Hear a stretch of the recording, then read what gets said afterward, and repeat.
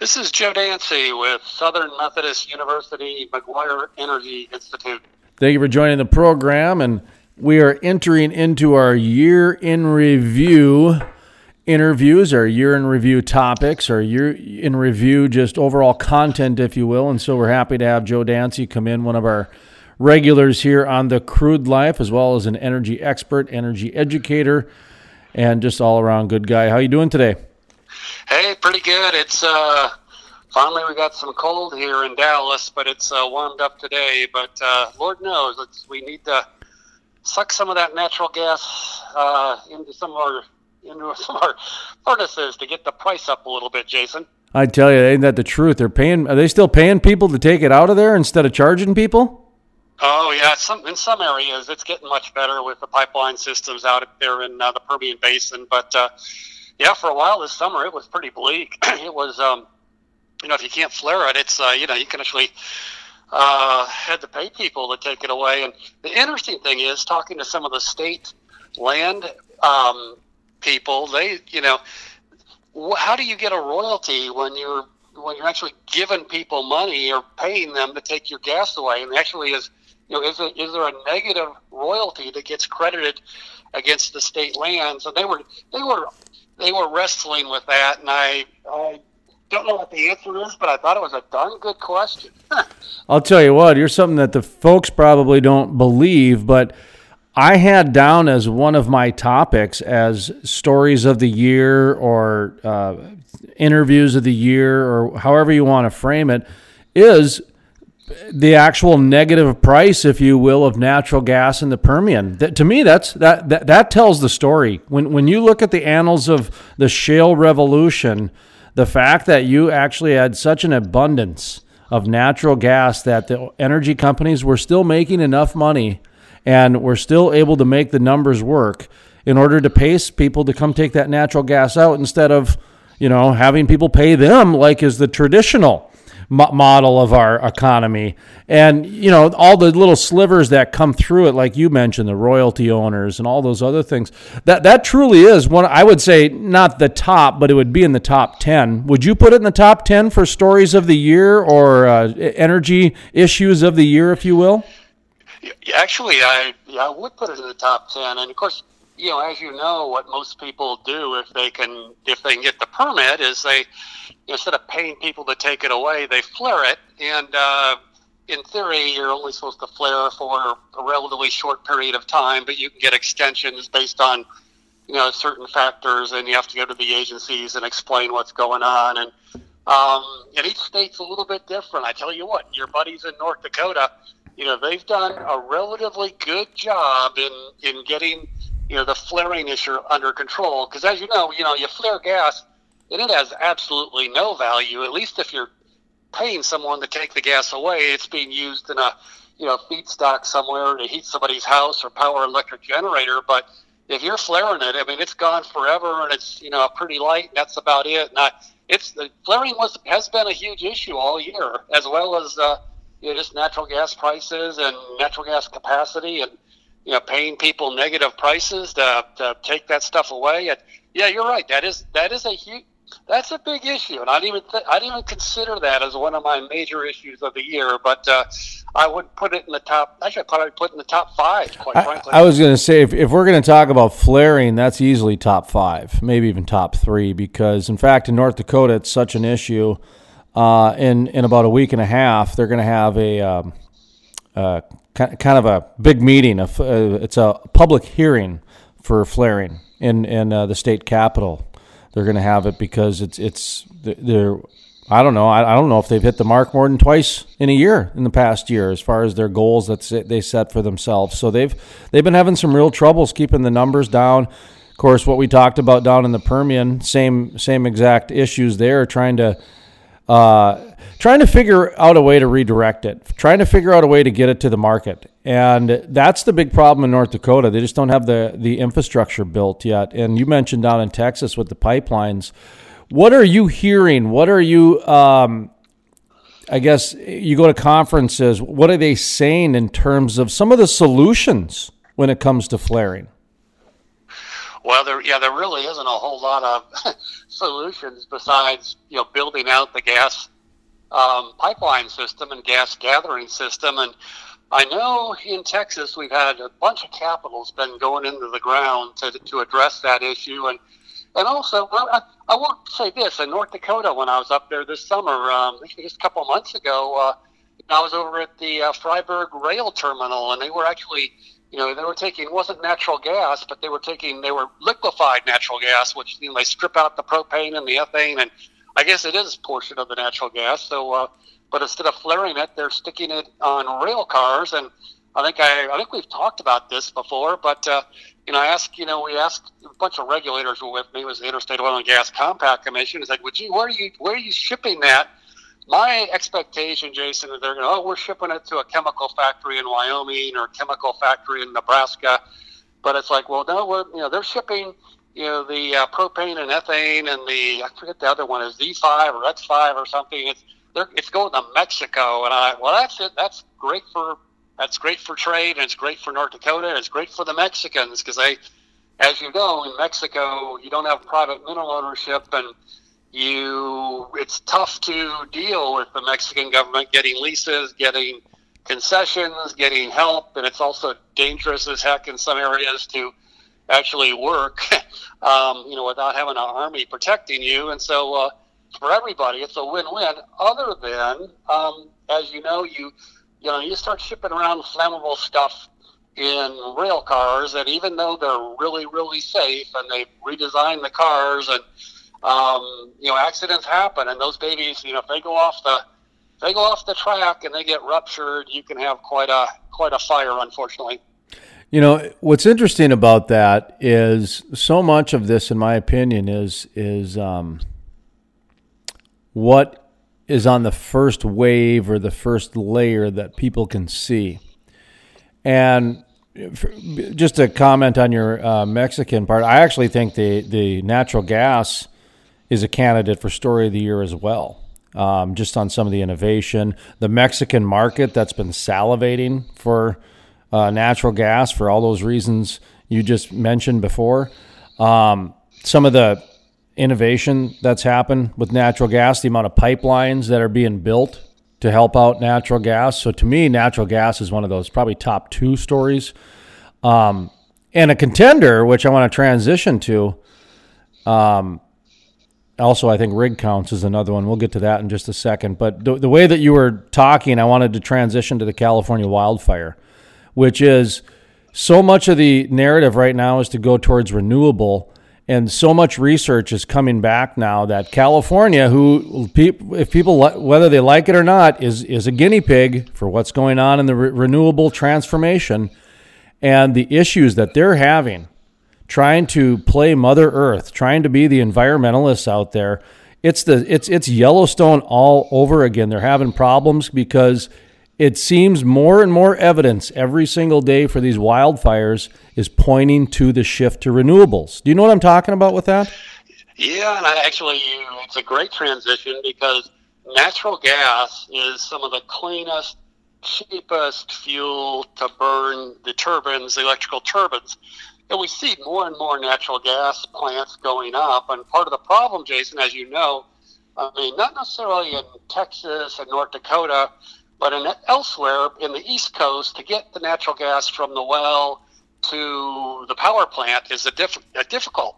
And even in even in Minnesota, let me put this out. I think it was last winter, where you heat your house, a lot of houses with natural gas, and you also run the electrical turbines with them. And if there's a short of natural gas, then you have a real problem. Do you turn off the electricity and shut down the turbine, or do you cut people's heat off from their gas furnaces? And can I interject real quick? Because sure. Not only was it Minnesota, it was also Chicago, because in the turbines with the wind energy, if you don't have wind, it's a problem, but also if you have too much wind, it's a problem. So the real issue last year was when you had the blizzards, because the wind was going too fast to turn the wind turbines when the natural gas was being used for people's furnaces.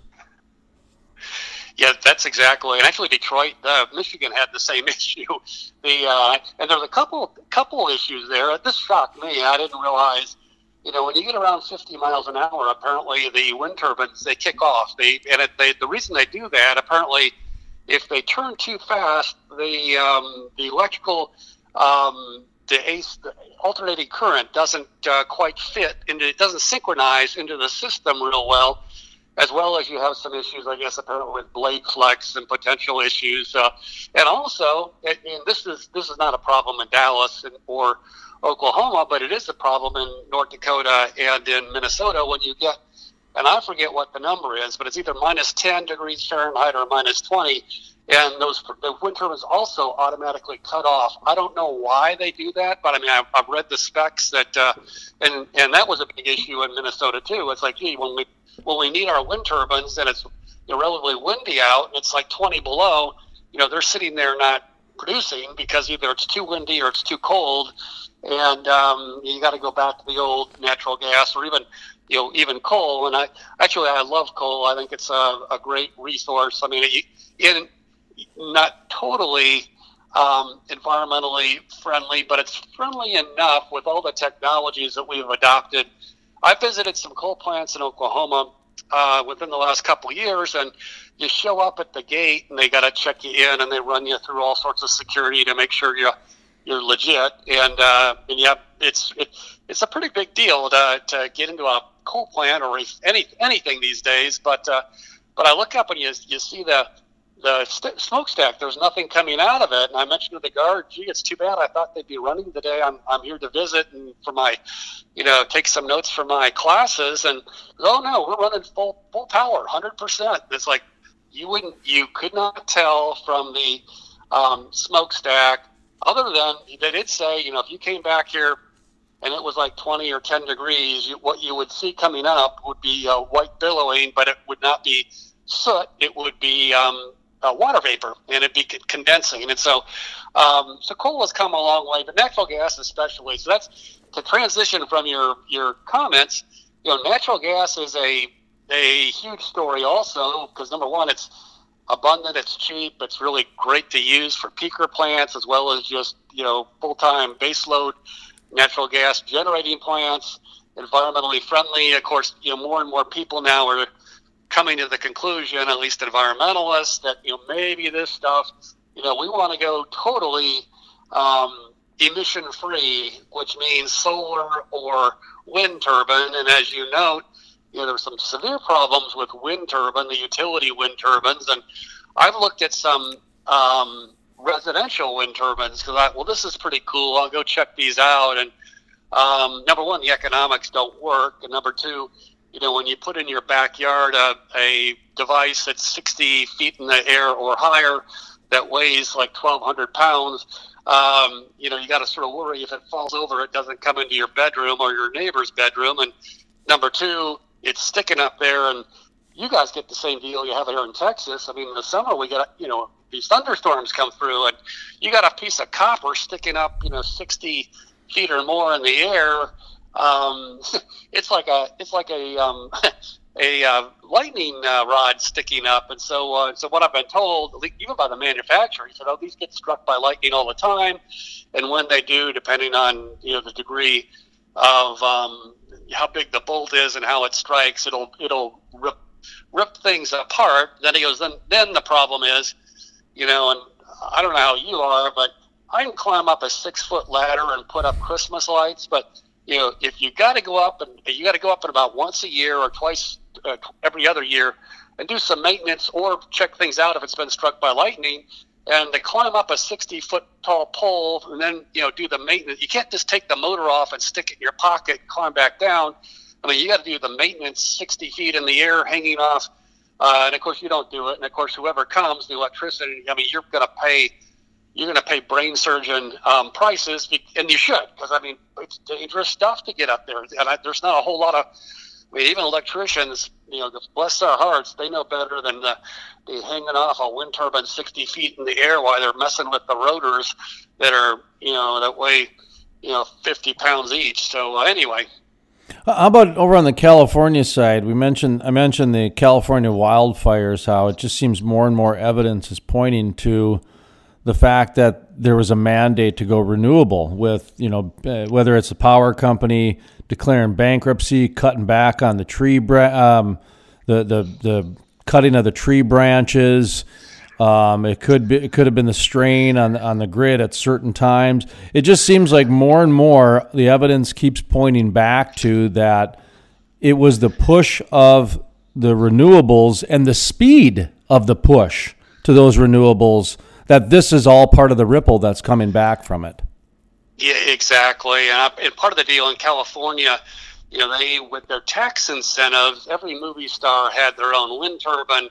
And unfortunately for them, a lot of the stuff they put in is more than a decade old now. So it's old technology. And so you stick those wind turbines on the grid. And the other thing, Jason, that I didn't realize was the fact that I've been teaching energy law now for 3 or 4 years. And one of the things doing the research was these power lines, they are and always have been a fire hazard. You really have to go, and at least in Dallas, when you go around and you look at the power lines, there's a right of way, and the grass is, mowed once or twice a year. There's no trees anywhere near those lines. And part of the reason, I didn't realize this, but it makes sense, when you have a big load on those lines, the wire heats up. Now, whether it's aluminum or copper or whatever, it heats up, and when it heats up, it expands, and when it expands, your wire will sag. You can actually, I've seen pictures where they take a picture of the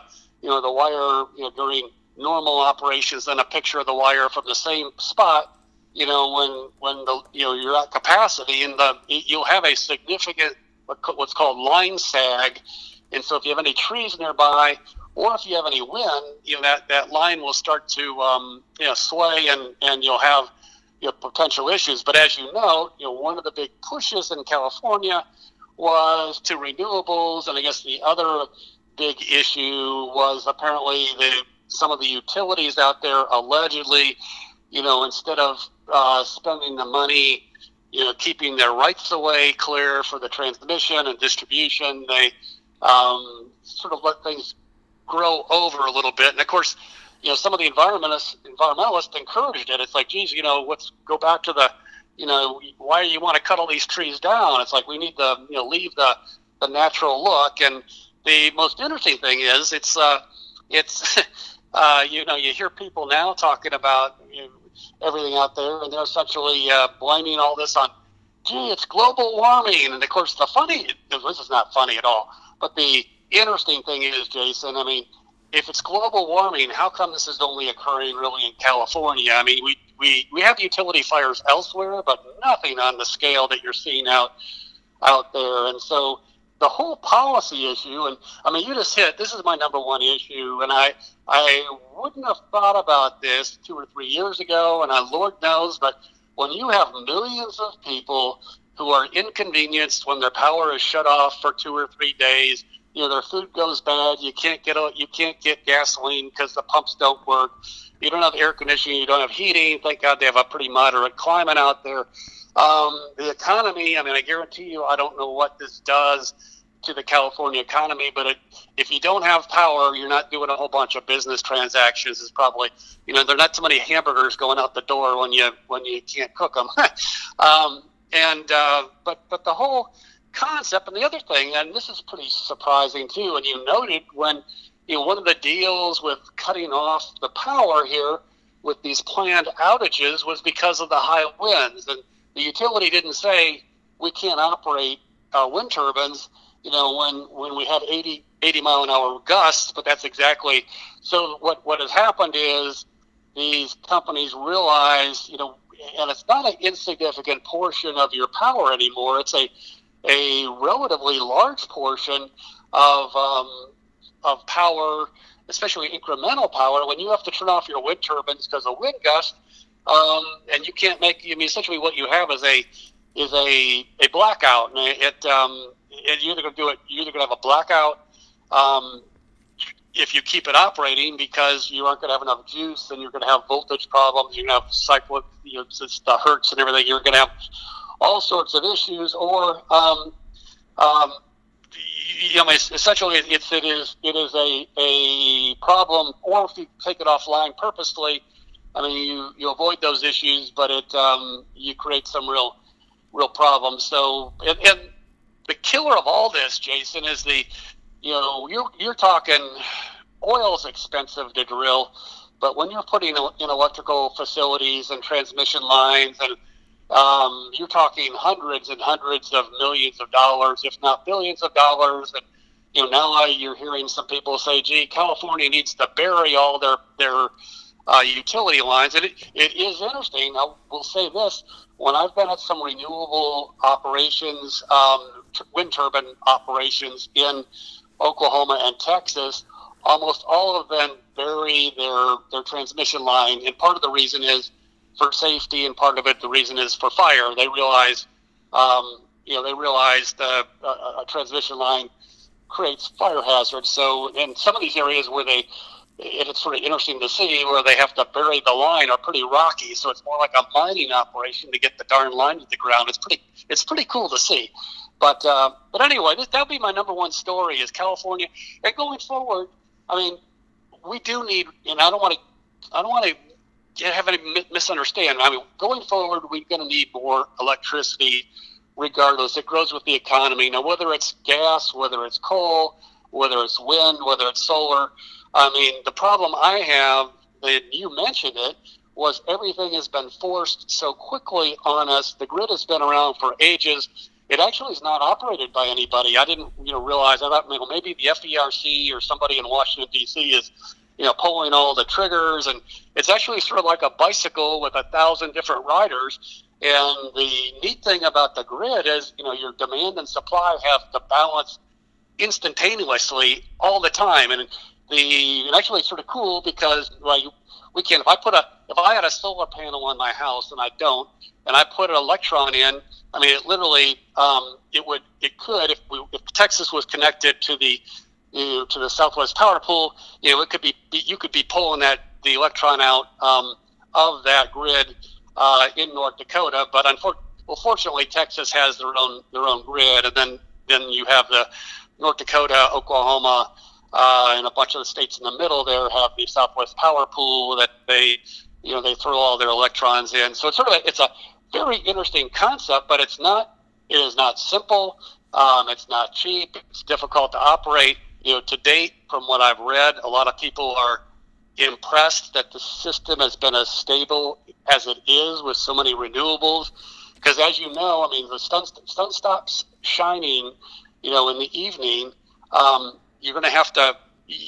We don't have the battery power economically doesn't work yet, so you have to kick on the natural gas spinning generation to back you up, and that actually causes a lot of pollution because the start and stop type of stuff causes more emissions than otherwise. And the neat thing is that this is really cool too, and you can appreciate this. Maybe in North Dakota, in Upper Michigan, they have some of the highest power prices in the nation. And up there, they also have a whole bunch of abandoned deep shaft mines. And so I'm working with a couple professors looking at, it's called pumped storage, where these mines are full of water, and the water's fresh water. I mean, water's really good quality stuff. It's up by Lake Superior. And if you have a wind turbine or a solar, you could actually, during the day, you can pump the water up to a pond on the surface, and then at night you can, when you need the water, instead of having a battery, when you need the power, you can turn the valve on and the turbine. The problem is you lose 30 or 35 or 40% of your power doing that, so it's not real efficient. But it's the old theory of the Tesla wall, they used to call it, or the batteries in those aren't real efficient. And when I've talked to people who install solar in residential, and when I talk to people who have installed these small wind turbine systems, there aren't many, but there are a few.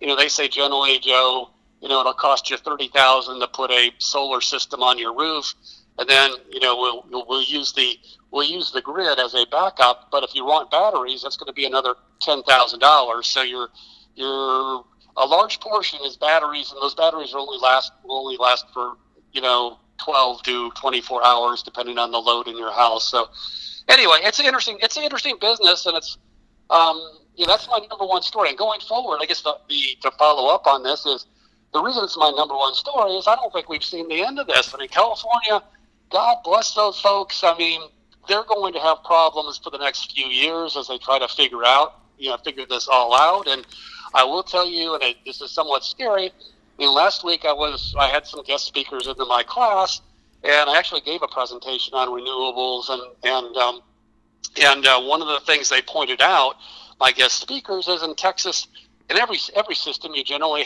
want to have some safe margin of safety, and the margin of safety in Texas has gotten much lower than it has historically, and part of the problem is from an economic standpoint, you don't want to spend $300 million unless you're going to be sure you're going to get a return. And with the renewables, with the solar, it's difficult. And with all the regulations on coal and pipelines, restrictions on natural gas, it's difficult to tell whether you're going to get what type of return you're going to get on your $200 or $300 million or more to build a power plant. So so they haven't been built. And so on September 6th, we had ERCOT had to send out an emergency notice, and actually I got one on my phone. I downloaded their app, and I think the Southwest Power Pool, where you're at, and if you're in Oklahoma and Nebraska, you can download their app too and see. But they actually send you a little push email, and please conserve power.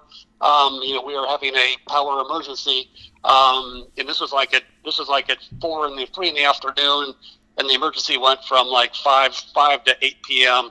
which is, when the solar is going down. And the other thing is with renewables too, and I haven't,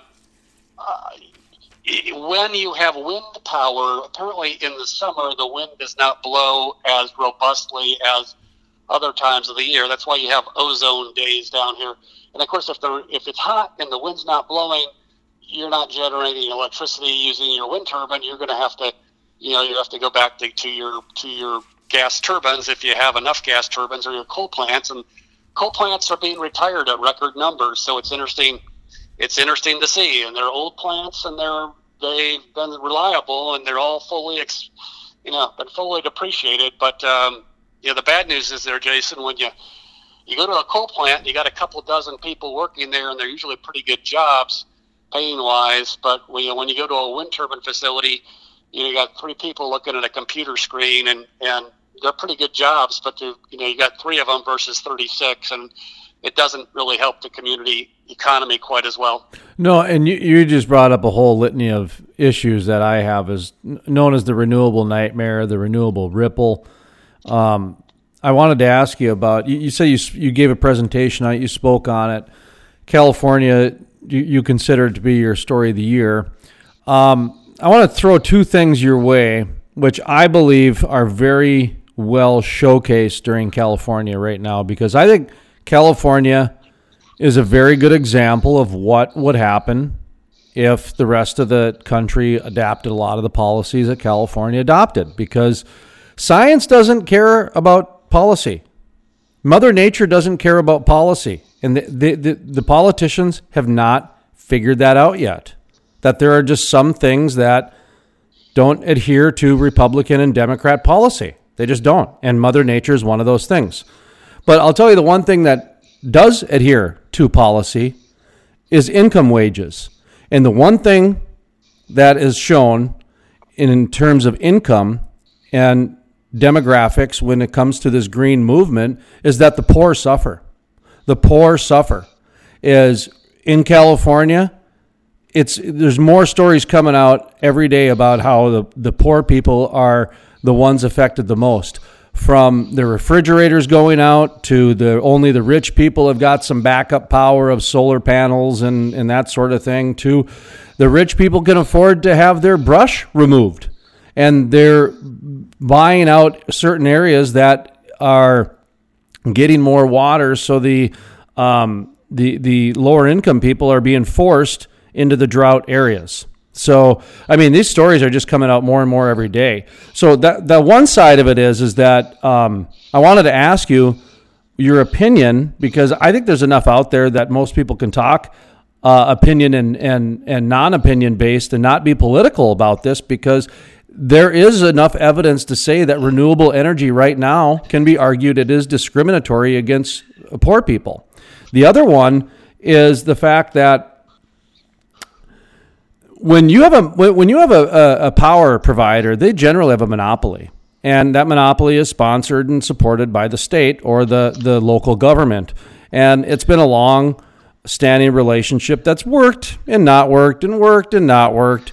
But I'll tell you right now what's happening in Minnesota. You mentioned Minnesota a few times. Xcel Energy's in Minnesota.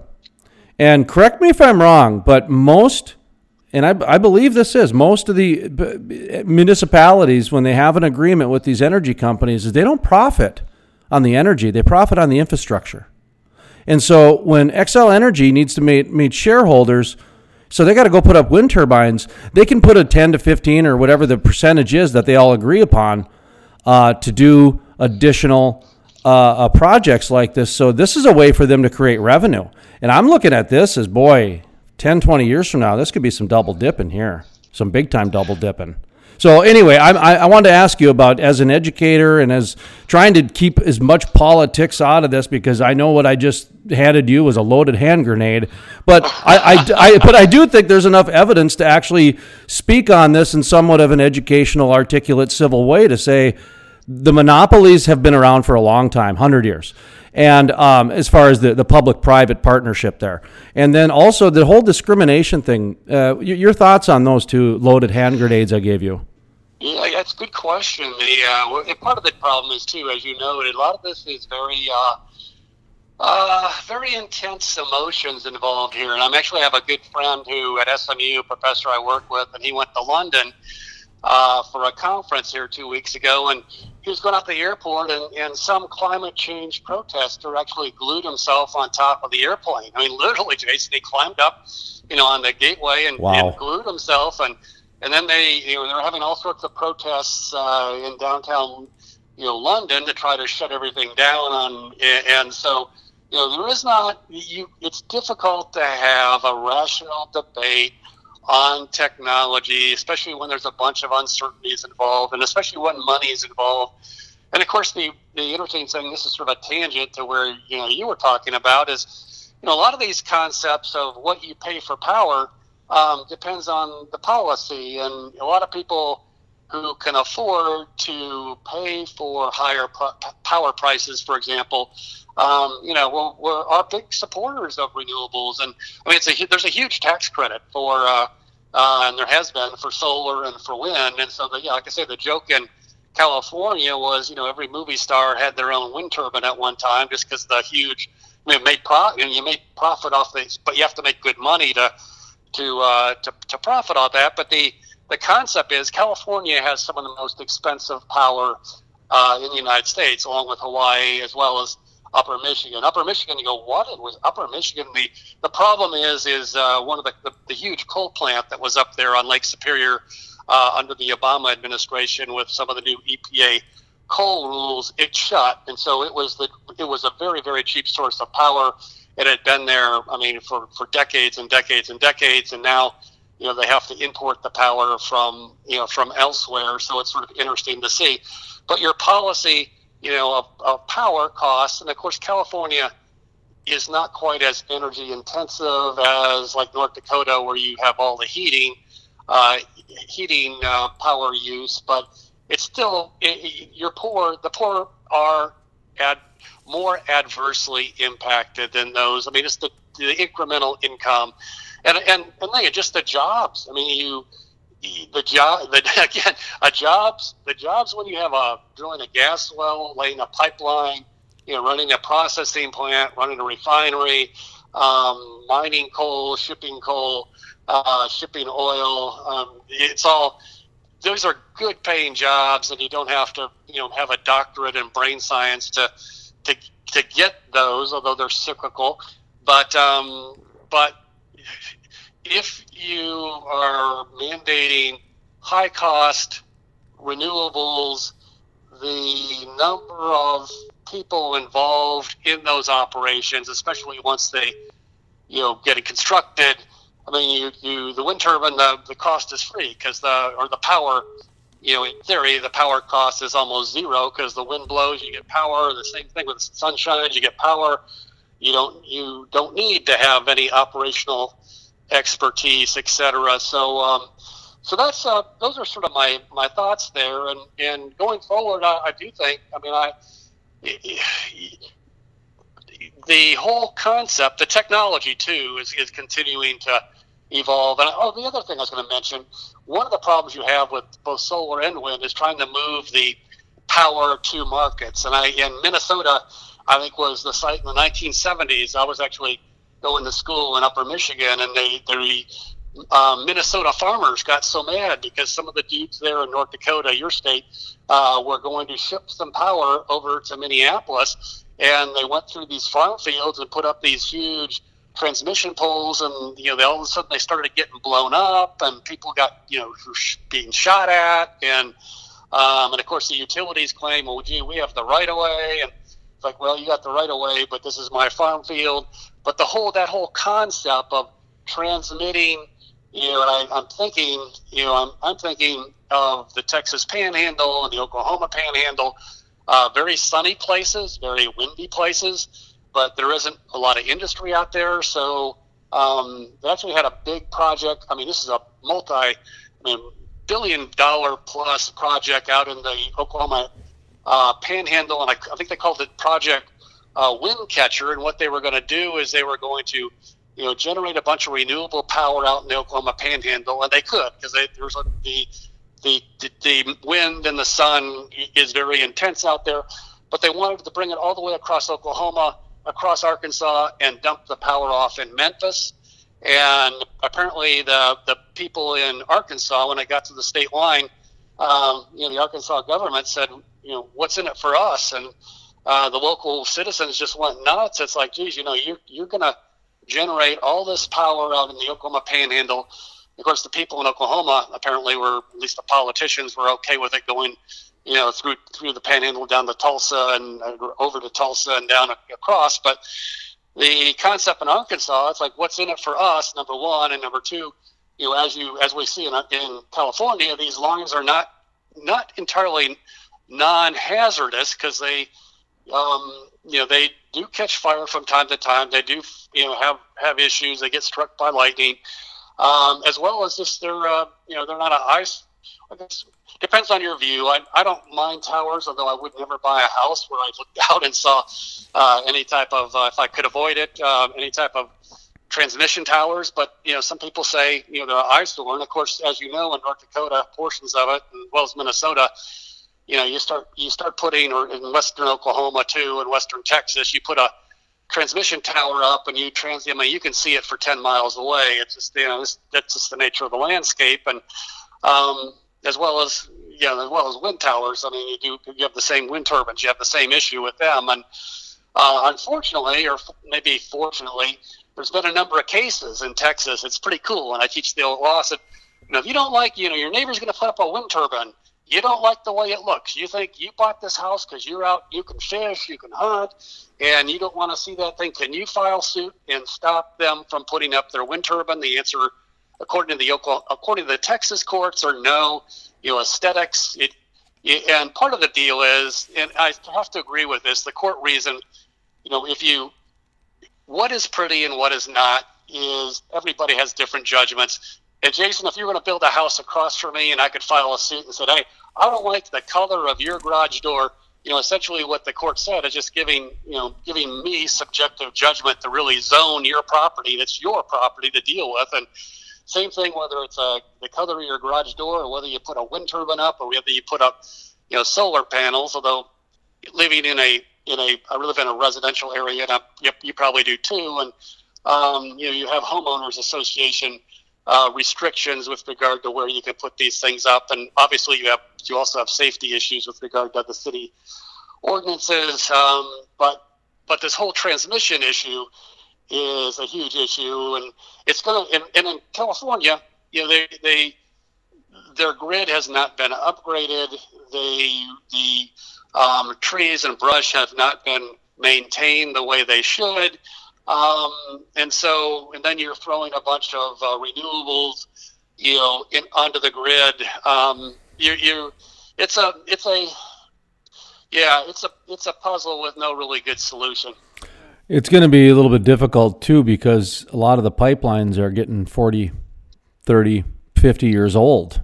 We're talking pipelines for not only crude but natural gas. So a lot of the infrastructure will be having to be looked at. And we've had conversations on this program in the past year, which I think it's a very good question. I think especially for next year, it should be asked, should pipelines be considered critical infrastructure?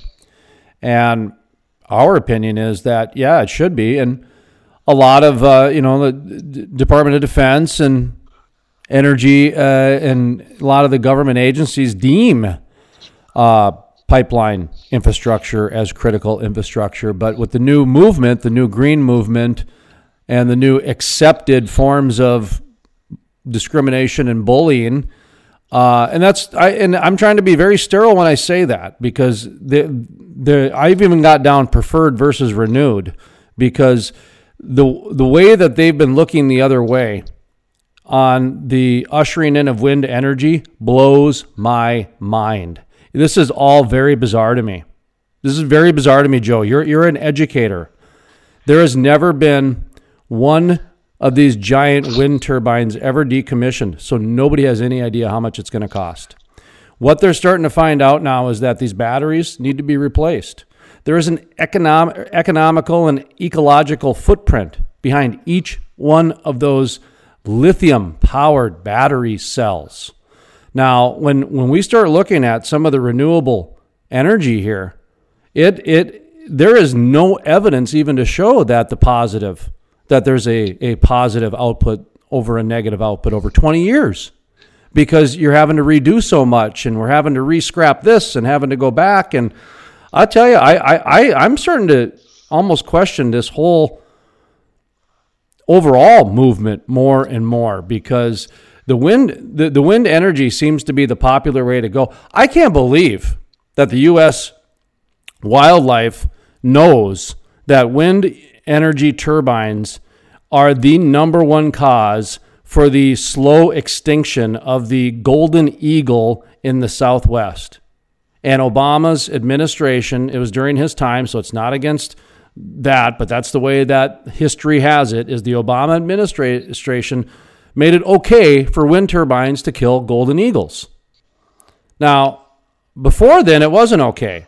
And then Duke University got fined millions of dollars in Wyoming, and it turned into a big kerfuffle. And then the Obama administration made it okay for the wind turbines to kill bats and birds and bees and everything else. To me, that's a big story.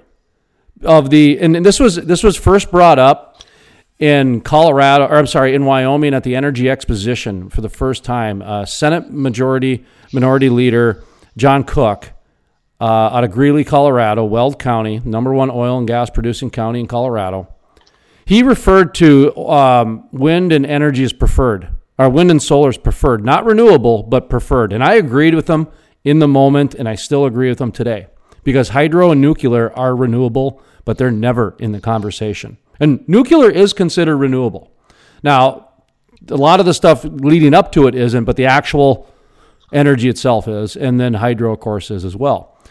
The way they're looking, I mean, Joe, have you talked about this? Have you ever been on a class or a presentation about how, the whole, killing the birds and the bats and the bees, that's okay, and the lithium being in the batteries, how they seem to get this free pass for things that arguably are much worse than fossil fuel and coal. Yeah, it's what's interesting to see, because the way I balance it, Jason, you have to be diplomatic, and I hate to compare myself to a politician, because none of them are diplomatic these days. You're an educator. You have to be. I'm an educator, yeah. But it's we need more energy. Every different form of energy has its advantages and disadvantages. I will say, having grown up and been around both the mining and the oil and gas business, that is where And having grown up in the era when utilities were regulated, you could not, if you had a wind turbine on your farm and you wanted to plug in, in 1970 to the utility and transport or sell it to them, they didn't have to take it, and they wouldn't take it. They'd say, hey, the heck with you. The whole concept, so I'm preferential to the old style utility setup, because I know it works. I mean, Lord knows there were issues. We had the 1970 blackout or 19 whatever is in New York City, but the grid for the most part was well regulated. It was stable. That's one reason. If you don't have electricity, you really do screw up the economy. You screw up businesses. You screw up people's lives. And so in California, even once or twice a year, if you're out without power for 2 or 3 days, and I guess this all sort of struck home. I'll just go in Texas. Every once in a while we have a hurricane blow in. It's usually in Houston or Galveston or down. And when a hurricane blows in, unfortunately, those poor folks are out without power, for maybe a week. I mean, it's tough to tell. And it doesn't happen often, but then you hear the stories of, I have Houston buddies, and they'll come up to Dallas and they'll talk about what it's like to live without electricity, and it's and especially in a humid climate like that. It's in the summer. It's pretty brutal with no food and everything, and it's of course they can the magic of fossil fuels and getting in your car and being able to drive 200 miles north to a city that has air conditioning and food is sort of a miracle. But looking at that, I mean, you realize how critical the system is, and the fact there's a whole bunch of unanswered questions with regard to not only the impact. Like one of the latest, you probably didn't see this recently. It was a BBC article, I think, or it was in the British. They apparently, according to some scientists, it's called SF6. It's used in the electric equipment to keep everything from catching fire, but it's used mainly in Europe apparently. But it is the most potent greenhouse gas known to man, according to the article. And apparently they've had a few leaks of that. So in essence, while we are putting in these, especially in Europe, all these wind turbines, essentially to protect the environment and reduce the greenhouse gases, they are emitting not through the wind turbine, but through the electric equipment that they use over there.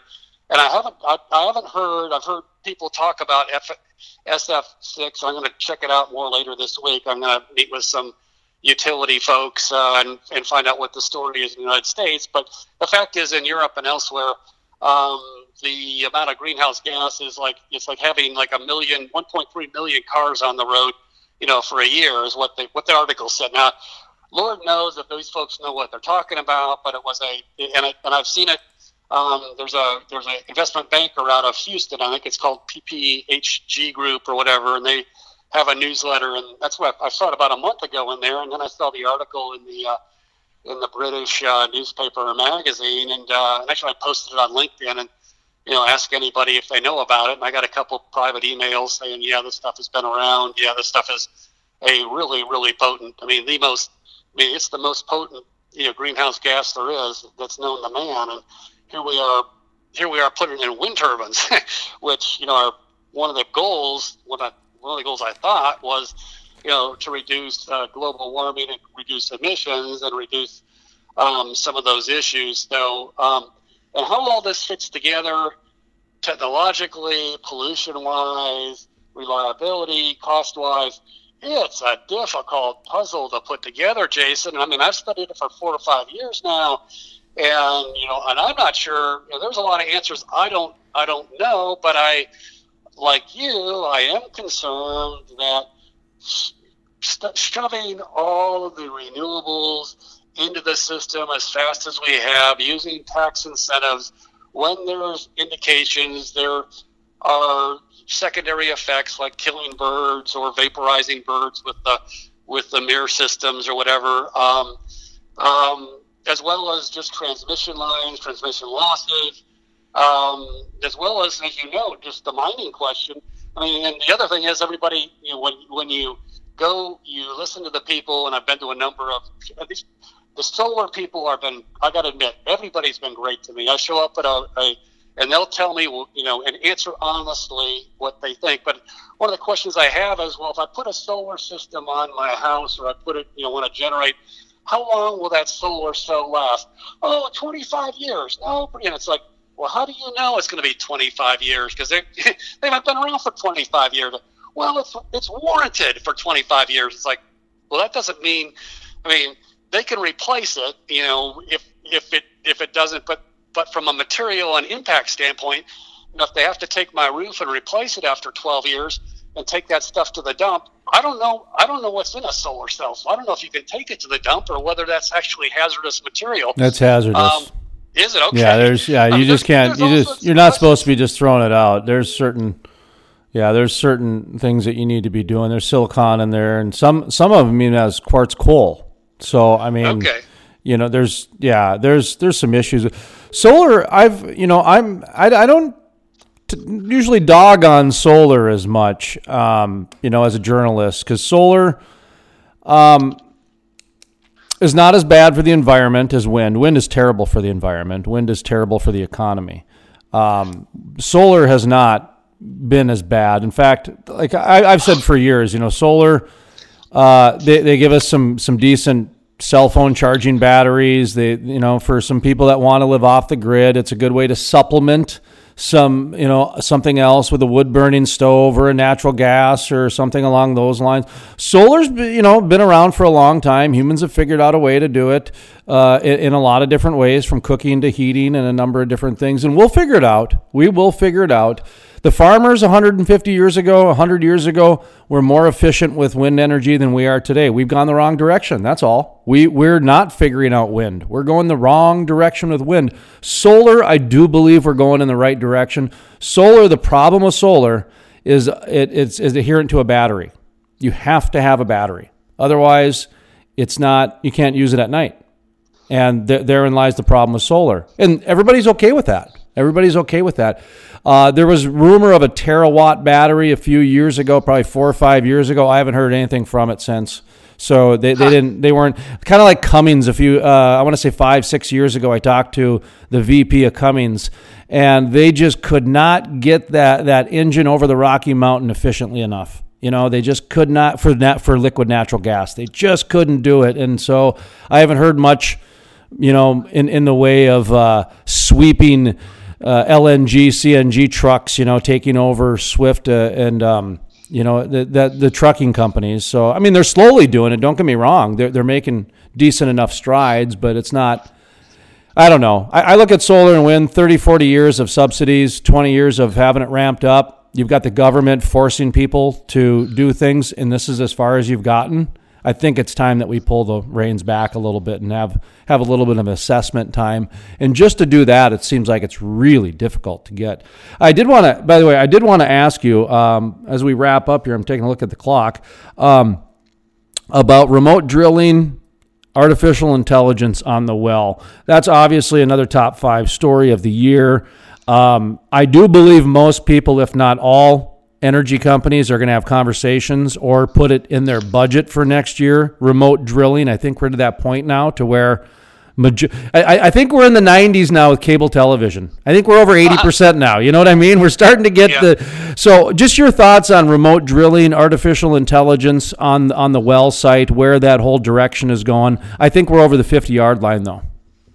Yeah, that's a good question. It's an area I really have not looked in very much. In 2 weeks, I'm going to go up. I have looked into artificial intelligence with regard to drone use and drone pipeline inspections, and I know actually North Dakota is involved with this. A couple of your agencies are, as well as some industry folks, where if you take a drone or you take satellite imagery of, say, a pipeline and you run it daily, you know, versus you run the drone or you run the satellite image daily, you can use artificial intelligence to tell you, gee, there's something that, and you know, they can identify potentially a spill or some type of incident much quicker than than you would know otherwise by alarm, especially if it's a smaller leak, because a smaller leak, you're not going to have any pressure differential. You're not going to lose that much liquid. But you'll be able to see it, or the artificial intelligence will be able to pick it up. And so I'm familiar with AI with drone use, and but past the drilling aspects, I really haven't. Drilling, Jason. Well, actually, it is interesting.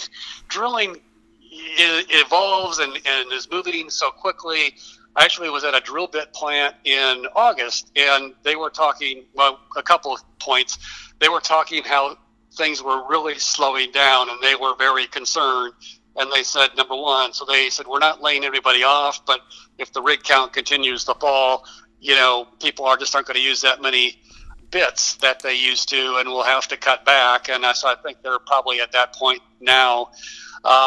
Number one. Number two, they said all these drill bits are computer designed, and it depends on whether you're in the Bakken, whether you're in the Barnett, whether you're in the Permian, what formation. Each operator might have a preference as to the design of their bit. It's sort of like having, you buy a Corvette and you put a big fin on the back, and I put a big fin on the front, and they both get what they want, where they want to go quickly, but you customize your bid is what I'm trying to say. It's absolutely incredible.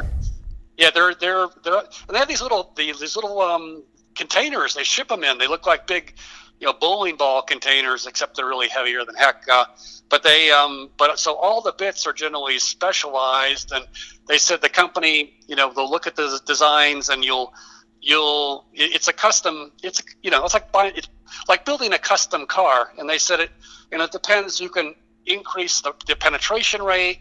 I mean, there's all sorts of different variables they look at that when they design this stuff. So it's pretty cool. And as to talk to the engineer, he was a big Nebraska football fan too. So I was giving him a hard time about what this coming season is going to look like. So I haven't even kept track of Nebraska. I'm not sure how well they're doing this year. But in any event, it was interesting hearing him talk about, he's a mechanical engineer, and he got in this business 30 years ago, and everything used to be hand design, and now it's all on, CAD CAM or whatever they call it. That probably is not even the latest software, but it's all, he has the bit there. He can rotate it.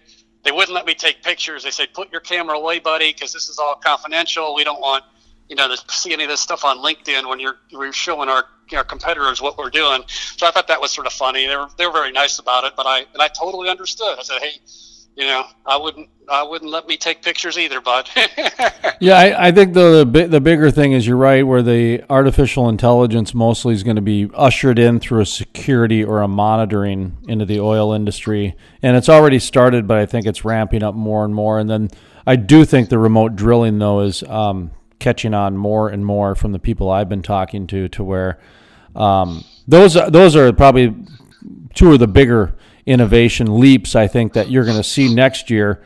As we have next year's conversation, I think that'll be a bigger story. But I like your precision fabrication story there, because that's true. So many of these customizations, or so many of these companies are into customization to where you can almost do that shale play by shale play now, because if you're going to order 100 of those drill bits, you might as well get them customized. Right. It's a high tech deal, and it's all, the machine shop. It's really neat to see.